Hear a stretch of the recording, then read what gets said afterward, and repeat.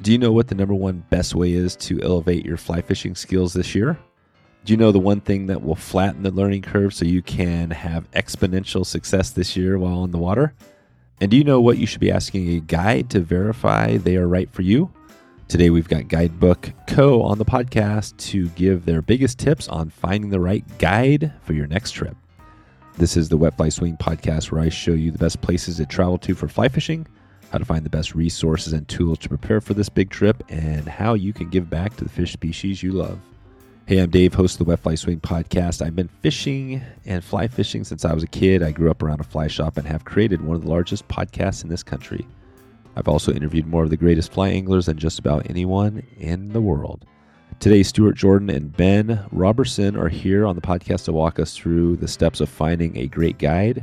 You'll find out why excitement level matters, how organization factors into all this, and then how you can balance expectations and to understand what that means. And the biggest question of all, how many fish will I catch on this trip? Plus, we discover the three big questions that you can ask a guide to assure they are the right person for the job. This is definitely the biggest tip we've heard over the years on the podcast. Get a guide. It's going to save you time and money in the long term. We cover it all today. Here we go. Ben Roberson and Stuart Jordan from guidebookco.com. How you guys doing? Doing good, Dave. How are you doing? Great. Yeah, awesome to put this together for you guys. I think the product you guys have is, I guess product service. It's amazing. I think that a challenge a lot of people have is, choosing a guide. I think we've talked a lot about this with over 600 episodes now, and I've heard this a lot. Where like, what is the one thing you can do to have a better experience? A lot of people say get a guide, for your first time, because the challenge is like if you don't have a guide, you learn on your own, and that's great too. But it can take years. So I think you guys provide a really awesome, product here we're going to talk about. But before we get into the kind of the guidebook and everything, I want to start with you guys real quick. Just take us back. Maybe Stuart, we'll start with you. Let's just hear a quick snippet about who you are, where you're from, and kind of how you got into fly fishing story real quick. Yeah, Stuart here. I am from Louisville, Kentucky, born and raised here. And how I got into fly fishing probably goes like way back further than that. Really how I got into the outdoors, and the outdoors kind of opened up at one point into fly fishing. So, I grew up in a family, Kentucky, you can imagine, outdoor family, fishing, hunting, all that stuff. And I really got to go on my first hunting trip with my dad when I was probably in sixth grade, I'm guessing.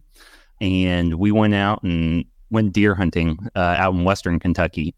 And that morning we got out there in the dark and sat in a field, cornfield, looking up at the stars, and there was a meteor shower going on, which was super cool. And this meteor shower was just lighting the entire sky up like fireworks. It was one of the biggest ones, in the last 100 years.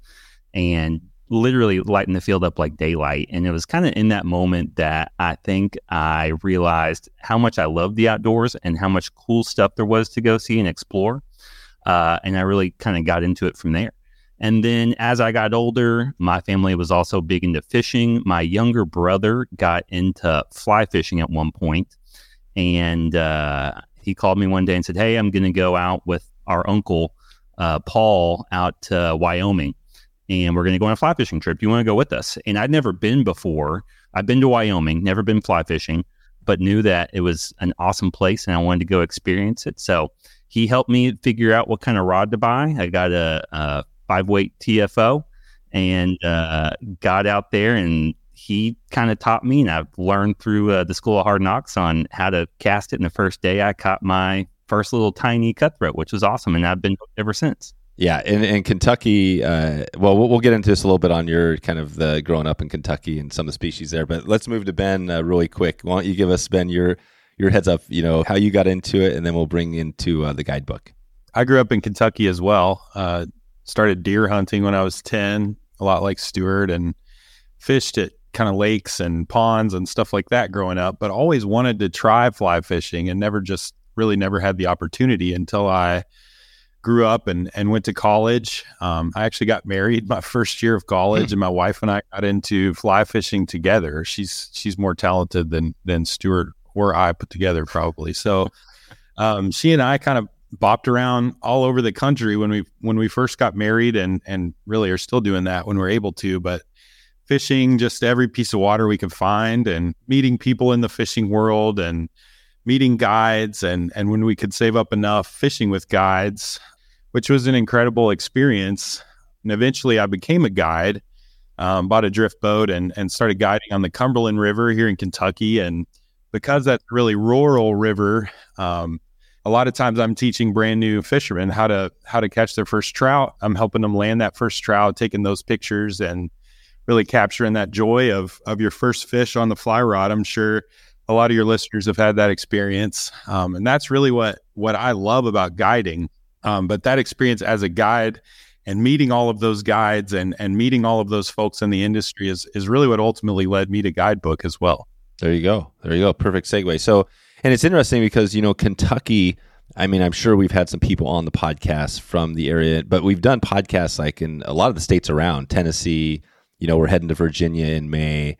Ohio, we've been a lot. And, even Indiana. What is Kentucky? It seems like it's right in the middle of all those states. Is it unique or different from any of the other ones I mentioned? Or, how is it different, say, than any of the other states in that area? Well, in some ways, what you just described is Kentucky's real value to the fly fisherman. We can travel, to 12 or 14 states within 6 hours of us, something like that. So we're able to get in the car and drive to a whole lot of really awesome fly fishing destinations. But Kentucky itself also has some gems that a lot of people maybe don't know about. It's one of the best places in the Southeast to go for smallmouth.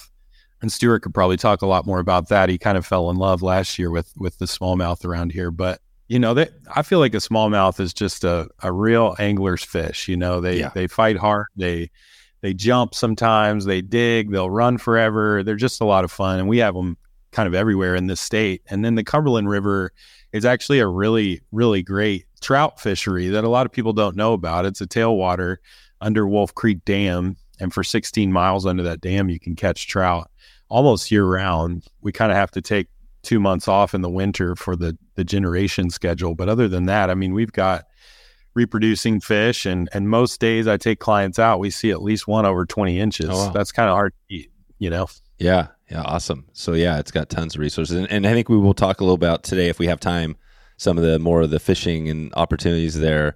But I want to hear about the Guidebook. Maybe talk about how this thing came to be, because I think the product is really something that's a big need out there. But let's talk about that, and then we'll get into some tips for people to kind of select a guide. Sure thing. I mentioned before, I'm a guide on the Cumberland River, and a few summers ago, I just had one of those summers where and any of your guides listening might relate, but it just felt like I was hitting red lights at every turn. Missed a couple of trips because I was out on the water and couldn't get to the booking in time before they booked someone else. Had to chase down a few payments, people that wanted to use a check or cash or Venmo, and it just sometimes doesn't line up perfectly. And then kind of the straw that broke the camel's back, I had a client named Eric one day, had a banner day on the water. We had a great time. And then he asked me where he could leave a review, and I just didn't have anywhere for him to do that. You can definitely set up your website to do that, but at the time I didn't have that going for me. And it just instilled in me kind of this feeling that something needed to be done. I started thinking through a lot of those pain points and the pain points that a lot of the guides I know across the country are facing.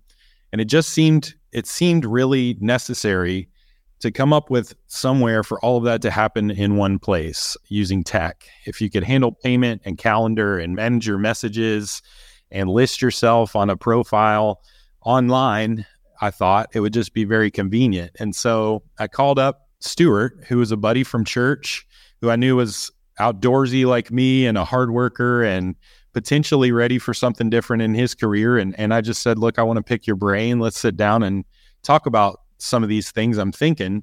Ben hit me right at the right time too.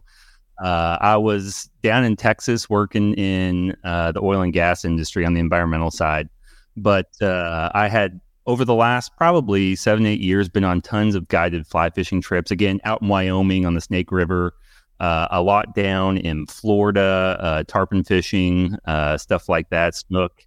And then when he reached out to me, I had just got back from a trip down in Belize where we were doing tarpon, bonefish, and permit. And on that trip, I was thinking to myself, like, man, what a like cool job. And this was like a bigger excursion, multi-day on like a mothership with skiffs that took you out every day. And I was thinking like, man, what a cool job to be able to help people get set up on these trips and get to go on some of these trips and see some of these places yourself and get to help other people experience that. So when Ben called me to go grab a beer to sit down and talk, and he kind of brought up the idea of guidebook, I was like, man, like a week ago, I was sitting on a boat and had this exact thought of how awesome this would be to get into something like this. So it was just perfect timing.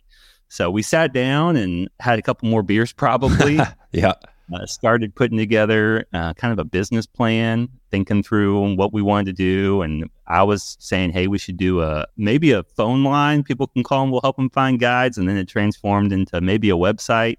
And then Ben was very persistent on, hey, long term, we need a mobile application that helps these guides run their businesses and helps anglers that don't know these places go find awesome guides. Because probably as Ben said, there's a ton of awesome guides out there. And I'm not saying this is every case, but a lot of these guides don't have the ability to like run a super professional website or stand up marketing campaigns or really get their name out there. So some of those awesome guides are almost unfindable unless you know someone that says, hey, go book this guide. So we were really excited to be able to build a platform to both help them run their businesses and gain that visibility and handle that for them so they can really focus on what they do best. Awesome. I think this is, like we said, this thing is a pretty awesome product, but let's talk about how it works and then maybe the top kind of features of what people are really coming, or the pain points you guys are addressing here. On the most basic level, what Guidebook does is it provides a place for guides today in fly fishing and conventional fishing to a little bit lesser extent, but we're open to that. And then eventually in the whole outdoor sports world, hopefully anything that can be guided, it provides those guides a place to build a profile, which in some ways functions like a little mini website, something they can send customers to get to know them a little bit. They can list their trips that can then be selected and booked by accessing the guide's calendar that they keep up to date. And then once that trip is booked, they can message with the guide and talk about where they might be meeting up for the day or what they need to bring or what they can expect. And then the guide can also take payment through Guidebook. And then at the end of the trip, they can get reviewed and tipped as well. So today it's a tool for, in those ways, helping them manage the back end of their business. Those pain points that I mentioned are fairly covered through all of that. It allows them the opportunity to get in front of clients that may not know about them otherwise. Stuart mentioned that a minute ago. In some ways, Guidebook really lends itself to the kind of client who likes to book everything for a trip online anyway. So they're going to Expedia to get their hotel and Turo to grab a car to use while they're on their trip. And then they might book movie tickets or theme park tickets online as well. And then they want to book a little fly fishing excursion while they're there. That's, in some ways, it's a really good platform for that kind of client, but it's also really good for the kind of client like me, like who I used to be at the beginning of my fly fishing journey, where I might be going to Montana or Colorado and just really not know anybody in the area. Gives me an opportunity to explore which guides are in the area I'm going to be in and kind of what I can expect on a day with them, and then seamlessly book them in a way that feels safe and efficient for me as well. Nice. I think it's worth saying, Dave, that when we first had this idea, we thought we had this brilliant idea that no one else was doing. But we quickly realized there was a couple competitors out there that were more focused on conventional fishing, more focused on the Gulf of Mexico, but other people doing what we were doing. However, one of the things that I'm proud of, and I know that Ben's proud of, that we kind of said out of the gate is, hey, we're building this for guides. And we want this to be a benefit to guides. We don't want to be like these other guys that are taking 30% cuts off of trips, that are using some shady marketing tactics and maybe trying to steal guides' trips away from them and force them onto their platforms. We want guides to use this however they want to use it. We want it to be a benefit to them, but whether that's a couple extra trips a month, helping with schedule management, or running all their trips through there. So we are taking a small percentage off of the trips, and we have to make money ourselves. So a little bit of that does go into our pocket, but we are turning that money back around and spending it on marketing to, again, put these guides in front of people that are looking online for guides for fly fishing trips all around the world, United States today and the world tomorrow. So, and kind of going off what Stuart just said, if you don't mind, real quick, Dave. I'm lucky enough. Like I never thought I'd have this opportunity with my work life, but I get to talk to fly fishing guides every day. And one of the really cool things about that for me is hearing their stories and talking to them about, I think I know what the pain points are, but a lot of times I hear something more nuanced that an individual guide in a certain area of the country might be facing. And one of the things I hear quite a bit is, hey man, like if I had hours every week to work on my website or my marketing or whatever, I definitely could accomplish it. Anybody can, but I just don't have those hours because I'm busy on the water for 10 or 12 hours a day. And so one of the things that we're really excited about with Guidebook is helping guides get that exposure that they need to, by using those commissions that Stuart mentioned to get them out there on the internet and market them and market their area in a really cool way that's going to drive them business, as much business as they want, as Stuart said. Yeah, no, this is great. I think that the question that comes up to me, the first question is like on the choosing the guides, right? Because you've got guides all over the country, and I'm curious to see how you guys do it, because I know we've been setting up some of our trips with like our school program, and typically the way I do it is I've interviewed a ton of people, and I kind of think like, who are the best guests we had on the show that really resonated, with our listeners, and maybe we heard the most about, right? And so I try to get the best of the best, and then we go reach out to them and say, hey, do you want to help us put together a school in your state? So that's kind of how we do it, and we're totally, this is not the same. Obviously, ours is more, we do a few trips. You guys have a huge inventory. So how do you do it? How do you go about choosing the guides? And what would you tell a guide who's listening now who would like to get connected? In a lot of ways, we want to be available for any serious guide who's qualified to get out there and take clients out in a safe way and a respectful way to both the people and the environment. And so we're not necessarily picking and choosing. If you've put in the hard work to become a guide who's qualified to do the job well and to represent not only Guidebook well, but your sport well, and our resources well, like that's really one of the most important parts. And then just treat other human beings well, then we're happy to explore ways that we can serve you and help you grow your business. But when I set out on a typical Tuesday morning like this one to recruit a guide, a lot of times what I'm looking for is this somebody who honestly puts off like positive energy? Is it someone who seems like they want to grow their business? Is it someone who is excited about the sport still? And then, at the end of the day, is it someone who seems like they could use our help to one degree or another? Guidebook's not right for every guide. And we're humble enough to say that. Some guides have been in the business for 30 years and they're happy using pen and paper or an Excel spreadsheet to keep track of what they're doing, and it works for them. And that's great. And some of them are my friends. So we have no hard feelings about that whatsoever. But some guides are drowning in booking requests and their website's glitchy, and they are running and gunning 10 hours a day, 250 days a year, trying to make things work. And what they really need deep in their soul is somebody to help them out with that. And so we're happy to help. And then there's the guy who's been at it for 2 years and just can't fill up his book because he's in a saturated market like Craig, Montana or the Keys.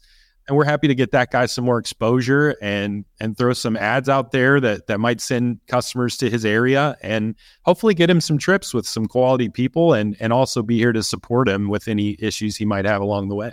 Yeah, from a customer perspective, and I'll let Ben touch on this a little more too, because he's really in charge of the guide recruitment. But from a customer perspective, we have a pretty robust process of where we onboard the guides, I guess I should say. And it's a manual process today, and Ben's kind of sinking with all the guide applications he has coming in, trying to keep up with them. And we're working on automating that right now. But Ben, do you want good guides on the platform? Yeah. So, actually it's something I'm really proud of. It's, I've been able to have a good conversation with every guide that's come across my desk so far and who's become part of the Guidebook community. And where, like Stuart said, we're doing some automation to make that more efficient, but we want to always have that personal connection with our guides. At the end of the day, the guide-client relationship is a very personal relationship, and it's something that we want to make sure we don't lose. by having them come on to Guidebook and book trips online. And so we're trying to kind of maintain that in our relationships with guides as well. And so usually the way that conversation goes is I just open it up and say, hey man, like just tell me about your guide career. Just tell me what you do. And a lot of times as they're telling me, as they're kind of recounting some of the things they're excited about, some of the things they're not so excited about, some of the things they might need help with, I'm able to then direct what can Guidebook do for them and kind of highlight those key points and shape the conversation that way. And then we usually move forward from there and they might ask a few questions, but at the end of the conversation, I usually end up saying, all right, well, let me work on your profile for you and I'll get it to a good level and then I'll pass it off and you can change some pictures and some wording around and we'll go from there, hopefully getting you some trips. I feel a little sorry for Ben, Dave, because sit in the office every morning from about 8 to 5 and Ben's on the phone all day long talking to guides, and then a lot of guides don't get off the water until after 5, so he goes and spends his evenings at home talking to guides too. But in that process, he is talking to every single guide. We've talked to every guide on the platform. He is asking for credentials, insurance information, guide licenses as they're applicable, and anything else, just to make sure we're working with people that need to be working in this industry. Yep. No, this is great. And I think that totally answers my question. I think that, yeah, you guys have this thing that is basically great for guides, and then you have this process of talking to them and to verify. And I think that's important because, it's easy talking on Zoom calls, whatever. You can learn a lot about somebody just because we do it a lot. I talk to a lot of people, obviously, and you can tell when it's not a good fit. And then you have also the review process, so people can review, and I'm sure you guys probably incentivize people to review, so you have that check on things. So if there is if somebody gets in there that maybe isn't working out, it's going to be obvious, right? Is that kind of a quick little summary on it? Yeah, for sure. But honestly, Dave, our approach is probably the opposite of that. We really covet those reviews and clients giving guides those reviews because for the most part, our guides are stellar. And it just looks awesome when they have a bunch of 5-star reviews from clients who just went fishing with them. So most of the time when we're asking people to fill out a review, it's because we want to highlight the great guides that we have on Guidebook. Perfect. No, this is good. So, well, I think we have a good, kind of a summary of what you guys do, but we'll talk a little more about this. But let's talk tips. So people listening now, like we said, the number one tip I've heard for people is get a guide, especially if you're new or you're going to a new area. Even if it's for a day, that's the cool thing about it. You could be going to a trip for a week, and even if it's a one day for a guide, you pay that person, it's going to change your rest of the week. So what are you guys, what are the tips you tell somebody, even if they're not going to pick up Guidebook today, just on finding a guide? What are some of those tips you would tell people listening now? My top 3 would be when I go looking for a guide to take me fishing, whether it's the scenario that you just said where I'm trying to get to know an area so that then I can DIY fish for a few days. We've all done that, and that's a really valuable experience that you gain from fishing with a guide. Not to go steal their spots, but just to get to know the fish and to get to know kind of the style of fishing in their area. I look for somebody who is still extremely excited about what they're doing, right? And that's probably true across many, many different industries. But the thing that I love about fishing with a guide is when they're in love with their fish and with their water. And I don't care if that guy's been doing it for 2 years or if that gal's been rowing for 1 year and that's a little bit of a bumpy ride. That doesn't bother me as much as when the person is jaded and tired of fishing and they wish they were doing something else. So I look for that positive energy and that person that really does their homework even after work to go because they love fishing. They love their area. They love taking people out. That's the first thing I would look for. The second thing is definitely probably the most important details. Are they safe? Are they respectful of the environment? You know what I mean? Are they respectful to my wife? I mentioned earlier, my wife, Molly, is my favorite fishing buddy. And we've been fishing together for, 17 years now or something. And she's way better than me too. And, it matters whether a guide is respectful to other human beings. And that could be folks that you encounter on the flat. It could be, other people that you see on the trail if you're walking Wade or your partner that you're taking along to fish with. And then the third one is just really organization and kind of management, project management almost. How did they handle the messaging with me or the emailing or the calling, or if it's on Guidebook, obviously the messaging? How do they handle getting me those details? Does their profile look professional? Do they present themselves well? Do they seem ready to go out with me on any given day? I'm spending, up to this point in my life, it's meant a lot to me to go out with a guide, and it is a sacrifice financially and time wise and in every other way. I've got 3 kids. So if I'm going out with a guide, I want it to be an experience that is impactful and that I remember and that I can see the value in, whether or not we catch fish, right? And so I want the guide to treat it that same way. Dave, I'd say the biggest thing for me when I'm looking for a guide is looking for someone that can kind of meet me where I'm at, I guess. I've been fishing for a while. I'm not a beginner anymore, but there's still a ton that I don't know. And whether it's new water or water that I've been DIY fishing all week or whatever it is, being able to tell that guide, hey, this is what I know, or this is what I want to get out of this experience, or point out my mistakes and let me know what I'm doing wrong. I've never fished with a guide that has been, I'm sure some exist, but never fished with one personally that's been a jerk. They love teaching. They love helping. And that's something I think is important for people that have never been with a guide before. I think that's important for them to know because a lot of people might shy away from going on a professional fishing trip with a professional guide. But I mean, I've been out on them. I've had guides teach me how to cast. I've had guides teach me how to tie different knots. Just ask questions, tell them what you're struggling with. And they're always happy to help you with those things. So that's what I'd say to keep in mind when you're looking for a guide. Yeah, perfect. No, and I think that's something I always, whenever I think guide, I always go back to one of the guides I know really well, which is Jeff Liskay up in, he's just north of you guys, right? Up in northern Ohio on the South Shore of Lake Erie. And he is just that guide. I mean, when you're around him, I knew from day one when we got on the water, he works like 24/7. And he does everything, and he did just that. He kind of balanced expectations, right? So we did a call before we did our trip with the group, and he really got down to what exactly each person wanted from the trip, right? And then he let them know. So we were like, okay, do you want to learn to cast? What is your thing? And then when we were on the water, he made sure, like, okay, here's the goals, here's the game plan, and he kept going back. So I think like he is always the kind of the epitome of the perfect guide. You know what I mean? And I think the other thing you guys talked about was, Ben, you talked about safe, respectful. How would somebody see that? Like if I'm assuming like if they weren't using guidebook, you would kind of maybe Google search, let's just say we're going to Missouri, guides in the area, and then you pick up somebody. How would you know if that guide was kind of safe, respectful? Is that just kind of on talking on the phone with them? Yeah, sure. Intuition is really valuable anytime you're going to pay another person to take you out and do something with you. I think intuition is one of our most valuable qualities, but I think even past that, that's one of the reasons why reviews are so important to us at Guidebook. If you can read an authentic review of somebody else who did what you're about to do and the comments they might have about that experience, that can tell you a whole lot. And then don't be afraid to ask a guide questions too.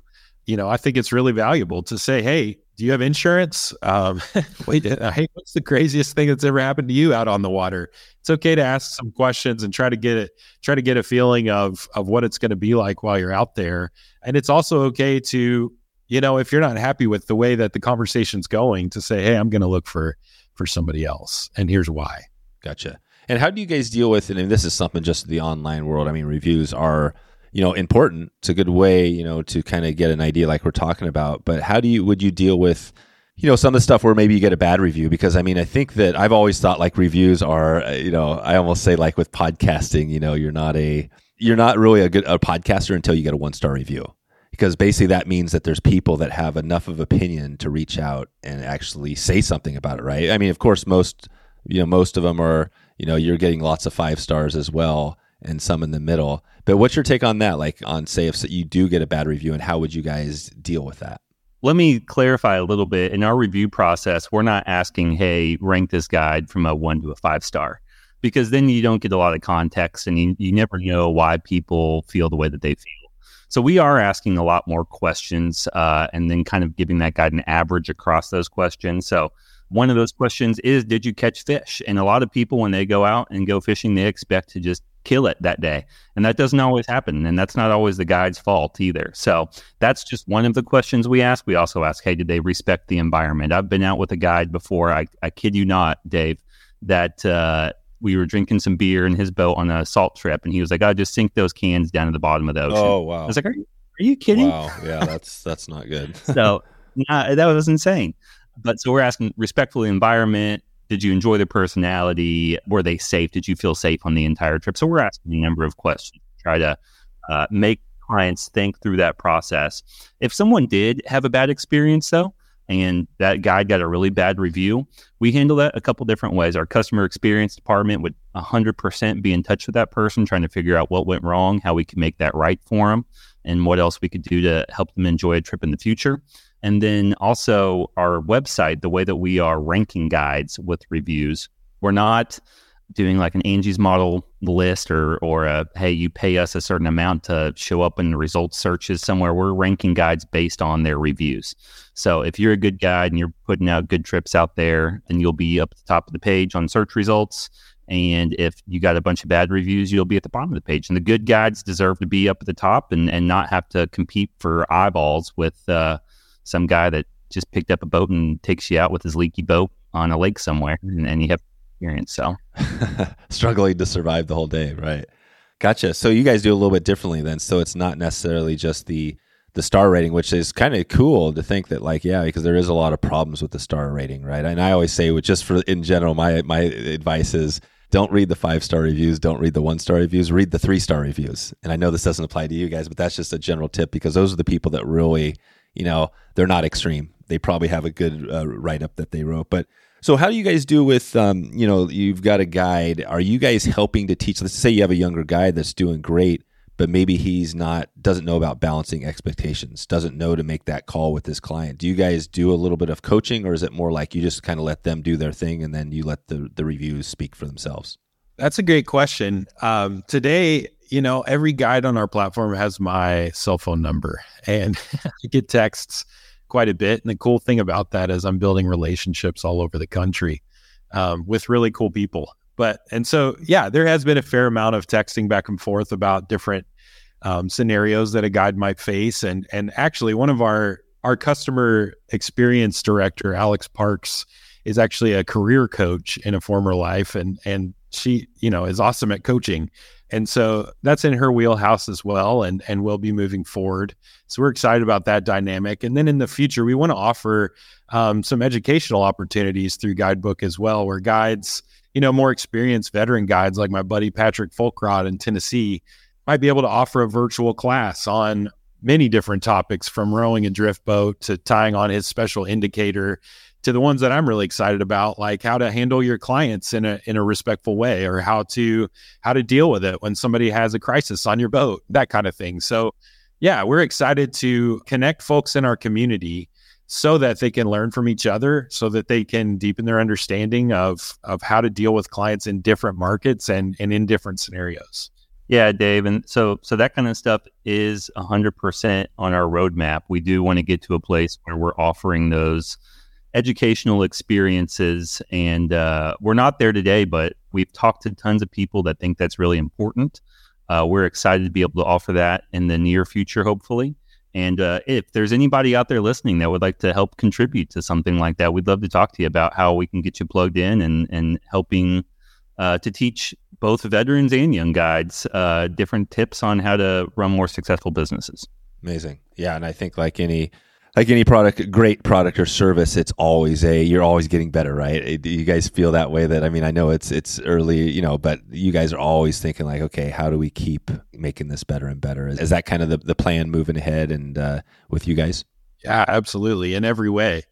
Stuart and I have both been on a journey over the last few years working on this, and it's been eye-opening. You don't know what you don't know, right? Until you start something new. And it's been a beautiful experience. It's also been probably the hardest thing both of us have ever done, I would guess, aside from maybe raising kids. But yeah, for sure, we're trying to get better every day, and I think we're accomplishing it.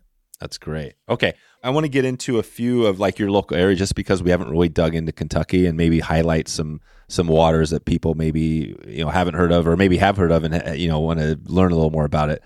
But so first on the guidebook, anything else you guys want to give a shout out to? Anything we missed today that just paints that picture of what to expect for people out there? I can't think of anything that we didn't cover. Go to guidebookco.com to check it out at some point in the near future, and find us on Instagram at guidebook.co to keep up with what we're doing. We're doing a lot of really cool stories and little series and things that people are really enjoying. What's the, when people go to Guidebook, what is the best action to take? Is it kind of go there and search for, what would you recommend? Let's just say we're going to I don't know, pick a state. What is the action? What do you guys recommend? Yeah, so there's a couple things. You can get in there and mess around all you want to. You can search. You can search by city, state right now. We're building in bodies of water. You can search by species. So if you want to see trips all across the United States where you can go trout fishing or smallmouth bass fishing or muskie fishing, you can pull those up as well and then filter down to the state you want to see after that. So just go play around, look around, have fun. If you do sign up, there's a little sign up button. We want to learn a little bit more about you so that we can help give you a better experience on the site and see what you're interested in and make sure that we are offering what you're interested in, or we can go find it to give you some options. So encourage everyone to sign up, tell us a little bit about yourself so that we can go give you a better experience. Perfect.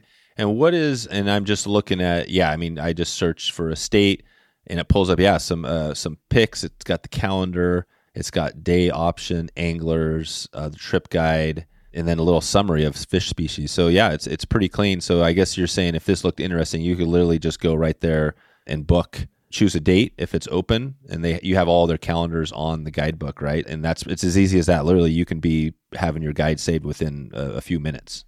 I was recently on a trip down in Tennessee, family vacation up in a cabin on a lake. And I was like, man, I want to go fly fishing one day while I'm down here on the Clinch River.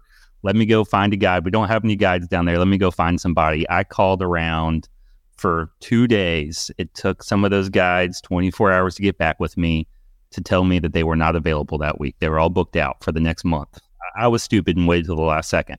But with Guidebook, you can go look at those guides, see what days they're available, and then book them right there on the spot and not have to go through that whole phone tag scenario and the disappointing, no, I'm already booked out scenario, and maybe call this guy, and you can just go see what's what and book them instantly.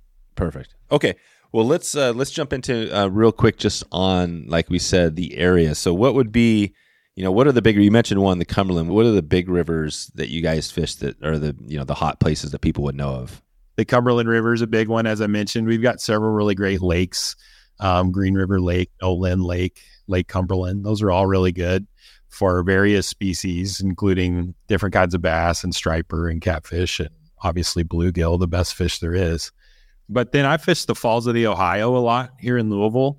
It's kind of a grab bag. You don't know from one day to the next whether you're going to catch a black drum or a hybrid striped bass or a giant catfish on the fly, and that could be a lot of fun. And then probably our kind of crown jewel, as I mentioned, in bourbon country out on the way to Lexington from Louisville, you can encounter 100 different little smallmouth streams that have that limestone creek bed that also is really good for bourbon. And I won't name very many of them by name, but one that people already know about is Elkhorn Creek, which kind of runs right through Frankfort, our capital, and is a really good time. There you go. So there's a bunch. So if somebody was heading to Kentucky or driving through or in the area, again, they could go on to the guidebook to check it out. Where else would you recommend to find out more about these rivers and get more information? What sort of resource would you recommend? Is this like Google search or any other tips? Yeah, there's a Trout Unlimited chapter that's pretty thorough, the Bluegrass Trout Unlimited chapter. And then the Department of Fish and Wildlife website actually has more information than I would like for them to have, to be honest. There's a couple of YouTube channels you can also check out. Kentucky Afield is one. They do a lot around the state. Dave, I'd say another cool partnership that we have going on right now is with a company called On Water, the On Water app. And Kentucky has tons of these cool little streams everywhere. And On Water has a map of all the waterways in the United States, along with public land, private land access. So you can go out and find a really cool little spot, figure out how to access it, and then go jump on the water that way. So that's one of my favorite tools that I'm using right now. That's perfect. Yeah, I think that's really cool. There's new. That's the cool thing about the tech is that there's more of these great tools coming out that are making our life easier. It's not just the old map. Although I do love a good paper, the Gazetteer. I do love one of those in the car. I still have that. Right? You can't get rid of the. Do you guys find that? Do you still have a map in your car? Have you guys gotten rid? Are you all tech? I dropped my map probably back in 2010. I got rid of it. Oh, you did? So you have it. So no map. This is great. And I think I have maybe it's more for like just historic, reminding me of the old days, but that's awesome. Well, how about you, Ben? Are you all digital? Dave, this is going to be hard for you to believe, I bet. But 3 years ago, I didn't even have an iPhone. I was a flip phone guy. So in some ways, I am not all tech. I can appreciate a good paper map. I'm a book guy. I don't actually know a ton about the app world, even though I'm working for right. help found a company that's in the tech world. But today, I'm not using very many paper maps in Kentucky, mostly because for the last couple of decades, I've been fishing all over, and I'm kind of set my ways on my spots that I go to. Yeah. I would say, Dave, though, you make it to Kentucky, you got to go do some bourbon tastings at all the different distilleries. They're all on awesome little creeks that feed into probably another awesome creek or river, and they're all full of fish. So go do some bourbon tasting, go grab your fly rod and hit the water. That's right. Yeah, bourbon. So is that what Kentucky's known most for? What's the big company that's out of there with the bourbon?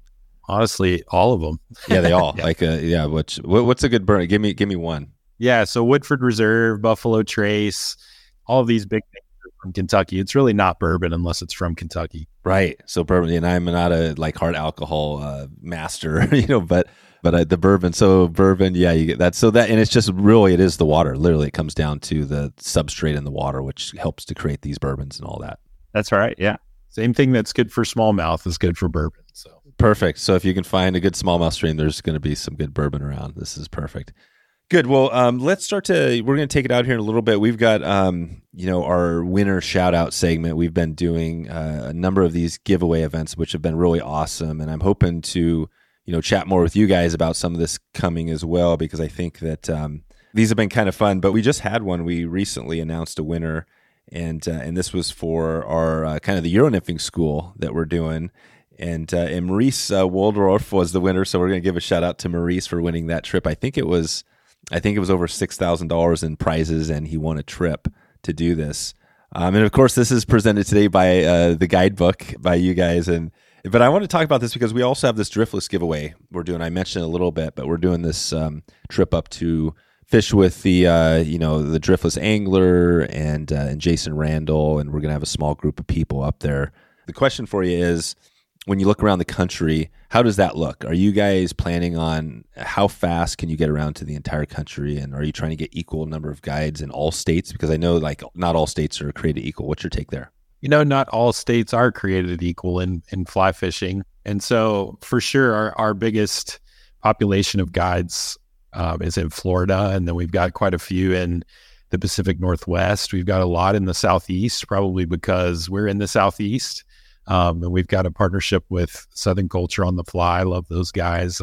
They're involved in some of the stuff we're doing in the Southeast, but I would say those are our three hot spots today. But yeah, our plan is to be nationwide and to be there to serve guides all over the place for sure. Yeah. So if somebody's listening now, let's just take it to the actual, fly angler, and he's thinking, oh man, I'm going to be going to, just pick the state, Montana or whatever. And maybe they don't have, or maybe it's a state where there's not a ton of selection. Would you recommend they reach out to you and say, hey, have you checked out, you know what I mean? Like, is there any sort of that where you want feedback from actually potential fly anglers and customers? Oh, heck yeah. If you are an angler and you have a good guide out there that you think we need to talk to, please pass them our way.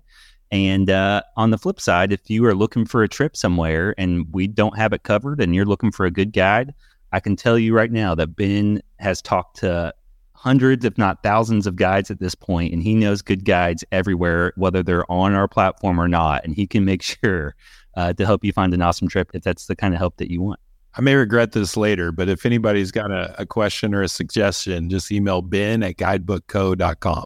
Good. Yeah. Because I think that there's probably, we have listeners in every state in the country. Same like you guys, we have some hot spots around, the country for sure, but yeah, I'm sure there's somebody listening now looking on, guidebookco.com, and they're like, oh, wow, there's not as much in my state. So that I want to help them out and help you guys out. So tell me this, and this, Ben, I'm not sure if this is a question for you, but this comes up a lot. So gratuities, a tip. So you go on a guide trip with a guide. Describe that. How do you decide, how does that person know what to tip, a guide? Guides, for the most part, depend on those tips. And plan on those tips as they make their budget for the year. My typical amount that I tip guides is around 20 to 25%. And I usually don't go lower than that. If a guide has taken me out and worked their butt off all day long, whether we caught fish or didn't, whether we got rained out or didn't, they set aside their day and their time and their effort and their boat maintenance and all of that for me. And so the least I can do is give them a gratuity. It's one of those industries where it really is part of the thing. You need to plan for that. But at the same point, it's up to you. And I certainly have taken folks out and not gotten tipped before. And I don't think it was anything personal. Most guys are not going to take it personally. But if you're aware, most of the time you've had one of the best experiences of your life, something you'll remember forever, go ahead and give that guy a tip and they'll definitely appreciate it. Yeah. We've got it integrated in the last screen. Oh, you do? The trip process with Guidebook. Yeah. And we'll have suggested amounts for tipping right after your review. And you can go ahead and put the tip in on Guidebook as well. Yeah. We always suggest that you leave cash and not leave a tip through Guidebook. But in case you didn't know that you needed to leave a tip or you don't have cash in your pocket, we do offer a solution for that. Yeah. Love that. Yeah. So it's a little reminder just that that's good. And I love that you said 25% because I think there's probably lots of people that think maybe 20% is kind of a standard sort of thing. So I think that, if you have an awesome trip, there's no problem putting more than 20 or 25 or even 25%, right? Well, good. So let's go through. We got a couple little random fun facts and just, random stuff. I would take it out of here. So a couple of these, maybe we talked Kentucky fishing, the one fly, that's always interesting to me. But Stuart, let's go to you with, let me ask you, Stuart, do you ever go by Stu? Do people call you Stu? I get called Stu, Stuart, Jordan, because people get Stuart and Jordan mixed up. I get called all kinds of names. Yeah, Stuart, Jordan, right. And Jordan, and then now Jordan is Jordan. Well, I mean, obviously, you hear a lot of Jordans as first name, but Jordan for your last name is kind of unique, or is that unique, or are there lots of Jordans? In Kentucky, somehow there are tons of Jordans out here. Yeah, tons of Jordans. That's right. But you got the Stu. So I also have the, Stuart, but, it's spelled differently, than yours. But the cool thing is that, I was Stu for, at the basketball games back in the day in high school. It was like Stu, right? So we're on the same page with that. But so Kentucky, just tell me this as far as you had to pick one pattern, smallmouth, Stuart. What is that pattern? I got hooked on the crawfish pattern this past summer, man. It was awesome. And that is what I will take out and try for the first time every time I go. Nice. And so Ben, let's go to you. Let's do your top fly. So what's your species, Ben? I'm sure you cover everything, but right now, what is the one? What are you guiding for mostly? Mostly trout on the Cumberland, rainbow trout. Yeah, so these are rainbows. So rainbow trout. And what's your, if you had to pick one, just what's your go-to fly? Like if you had, I'm not sure if you're nymphing or doing a lot of dry flies. Yeah, we do a lot of nymphing, and honestly, the Frenchie is like a jig style Frenchie is the best fly for the Cumberland, but just because it covers a number of different hatches and it sinks well, and the fish seem to like it. So good. And are you guys doing like kind of the Euro nymphing stuff, or is it kind of like a hybrid? Well, out of the drift boat, I don't Euro nymph as much, but I do love Euro nymphing. It's a lot of fun. But like I said before, it's a rural area, and Kentucky, as we mentioned, is not necessarily a hot spot for trout fishing. So a lot of the folks I'm taking out are brand new to the sport, and Euro nymphing would be a challenge. So for the most part, we're fishing under indicators or fishing with streamers, which is just a blast. Perfect. And I guess going back to that, do you have any more, if we're looking for a smallmouth guide in that area, do you have any people that come to mind? There are not a ton of smallmouth guides in this area, but one of the guides on our platform that I will shamelessly promote, Matt Martin, and this is a really cool experience that if you've never had an experience doing this, you should go up and fish with him. He's actually in Ontario, and he's on the Great Lakes. So this time of year, he's fishing steelhead and that kind of thing. But carp and smallmouth are by far his favorite part of his year, his favorite part of the program, and they just have an incredible smallmouth fishery up there in the Great Lakes. So check Matt Martin out, Smooth River Guiding Co. It'd be guidebookco.com/guide/Smooth River Guiding Co. And give him some business. I fished with him about a month ago or a month and a half, and it was a blast. Good deal. And we're going to skip the fun fact because we already talked about bourbon. That is kind of unless you guys have another fun fact on bourbon in Kentucky, it's probably good enough to know that Kentucky is the home of bourbon. The bourbon capital of the world. Yes, sir. It is. All right. So this is back to vices. And this is a question I used to ask, and I had a listener recently say he wanted to hear this question back. So So your vice, not only the vice you use to tie flies, but a vice that you have in your life, maybe something you've had to give up because it's not been a positive thing or maybe been a struggle. Let's start with you, Stuart. I'm putting you on the spot here. Do you have any vices now? It could be chocolate, it could be whatever. But do you have any vices or anything maybe in the past you've had to give up? I don't know if I'm proud to say this on a podcast the size of yours or not, but we're from Kentucky, and Kentucky historically has been the tobacco capital of the United States as well. So that was something I dabbled around with when I was younger, and I'm proud to say that I have given all that up. It was a real struggle. It's amazing. Is this like cigarettes or chew? Probably, I should say both. Both. Okay. Tell me this, because it was my struggle too. I chewed Copenhagen for 20 years, and I quit it too. What's your biggest tip on how you quit it? Because I know it's not easy. Drink a lot of water, I think, is one that helped me out. If I ever got a craving, I would just go chug some water, and I think that helped out. I love it. Yeah, that was one for me too. Exercise was another one, right? Lots of water and exercise, just take your mind off of it. This is good because I'm sure there's people out there that are struggling with this, so this is good. All right, so Stuart, you're good there. So Ben, how about you? Do you have one? And it doesn't have to be super, extreme, but what do you have there? Yeah, so I'm not as brave as Stuart to talk about all of that, but I've got a Renzetti vice, first of all. Okay. And fly tying is definitely a vice of mine. It's something I do a lot and have to be careful with 3 kids and trying to be intentional with time with them. But one of the things that I've worked really hard at over the last few years is just my nutrition and my fitness. I was the kind of guy that grew up on Hot Pockets and Mountain Dew. And so I've fully transitioned now to like drinking almost all just water and trying to watch what I eat. And I do CrossFit and that sort of thing. So amazing. Fitness and nutrition are really important. And that's a really hard hill to climb most of the time. It is. It's hard for me too. I always have this thing like, okay, I'm going to do 4 days a week. I'm going to work out. And it always turns out to be more like 2 or maybe 3. But I struggle with that. I think what's your advice on that? What's your tip for making it a regular thing, the exercise and stuff? Honestly, it's the same tip I have for anybody thinking about starting a business. It's a lot of times doing hard things is good for you. And when you wake up in the morning and you don't want to go to work, you don't want to work on a startup that is taking a lot of your time and resources, and you don't want to work out, you just have to tell yourself to do it anyway. And that's kind of been my mantra over the last couple of years. And I think it's probably Stuart's as well. It's, again, a really hard hill to climb to start something new and to do it from the ground up and to try to put your best into it. And I think that's pretty much across the board for me right now. Sometimes I fail and sometimes I succeed. And as long as I'm doing something and trying a little bit. That's right. Make it a habit and all that. Awesome. No, I think that it's funny because like you said, the Hot Pockets, I won't say it's quite as bad as tobacco, but definitely it's all that adds up, right? It's not good. Okay, well, we took our track down the random road here. I got one more, and this is another one I love. We'll take it out of here with this one. Is on music, music or podcasts, right? Do you guys listen when you're on a road trip? Are you listening to more podcasts or more music? I actually listen to audiobooks more than anything else. Not to throw a wrench in the wheel there, but I was a literature major in college and have a master's degree in it, and I still dabble in literature. So when I'm driving, I try to make use of that time and listen to a book or two. There you go. No, I love the books, and you just use it through the what is it? What's your app that you use there? Most of the time, Audible. Yeah, just Audible. Yeah, me too. Perfect. Yeah, I love it. No, I think the Audible. I think no. Taking nothing away from podcasts, I think there's enough room for audiobooks and podcasting, which is cool. And then Stuart, are you more podcasts or music?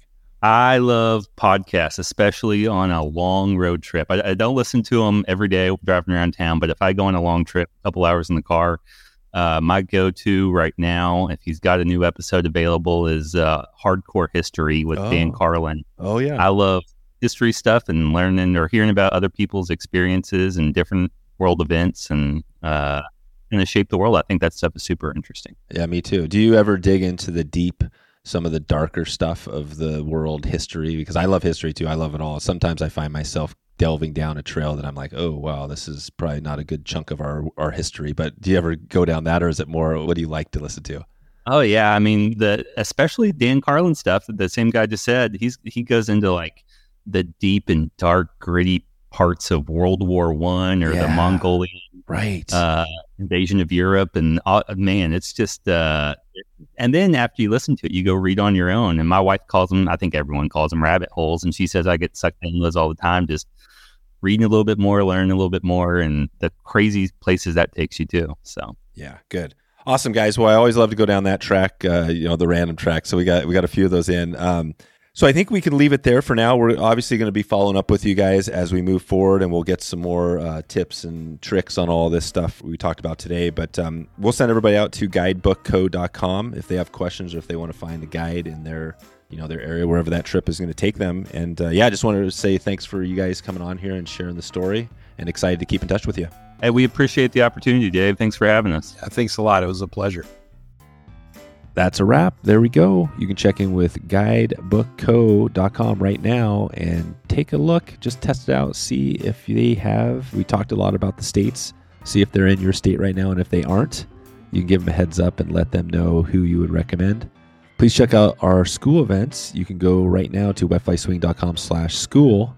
And I want to highlight one that's active right now, the Driftless Dry Fly School. It's going on right now. You can go to wetflyswing.com/giveaway and enter for a trip to head out to the Driftless region of this country and fish with some of the best guides in that area.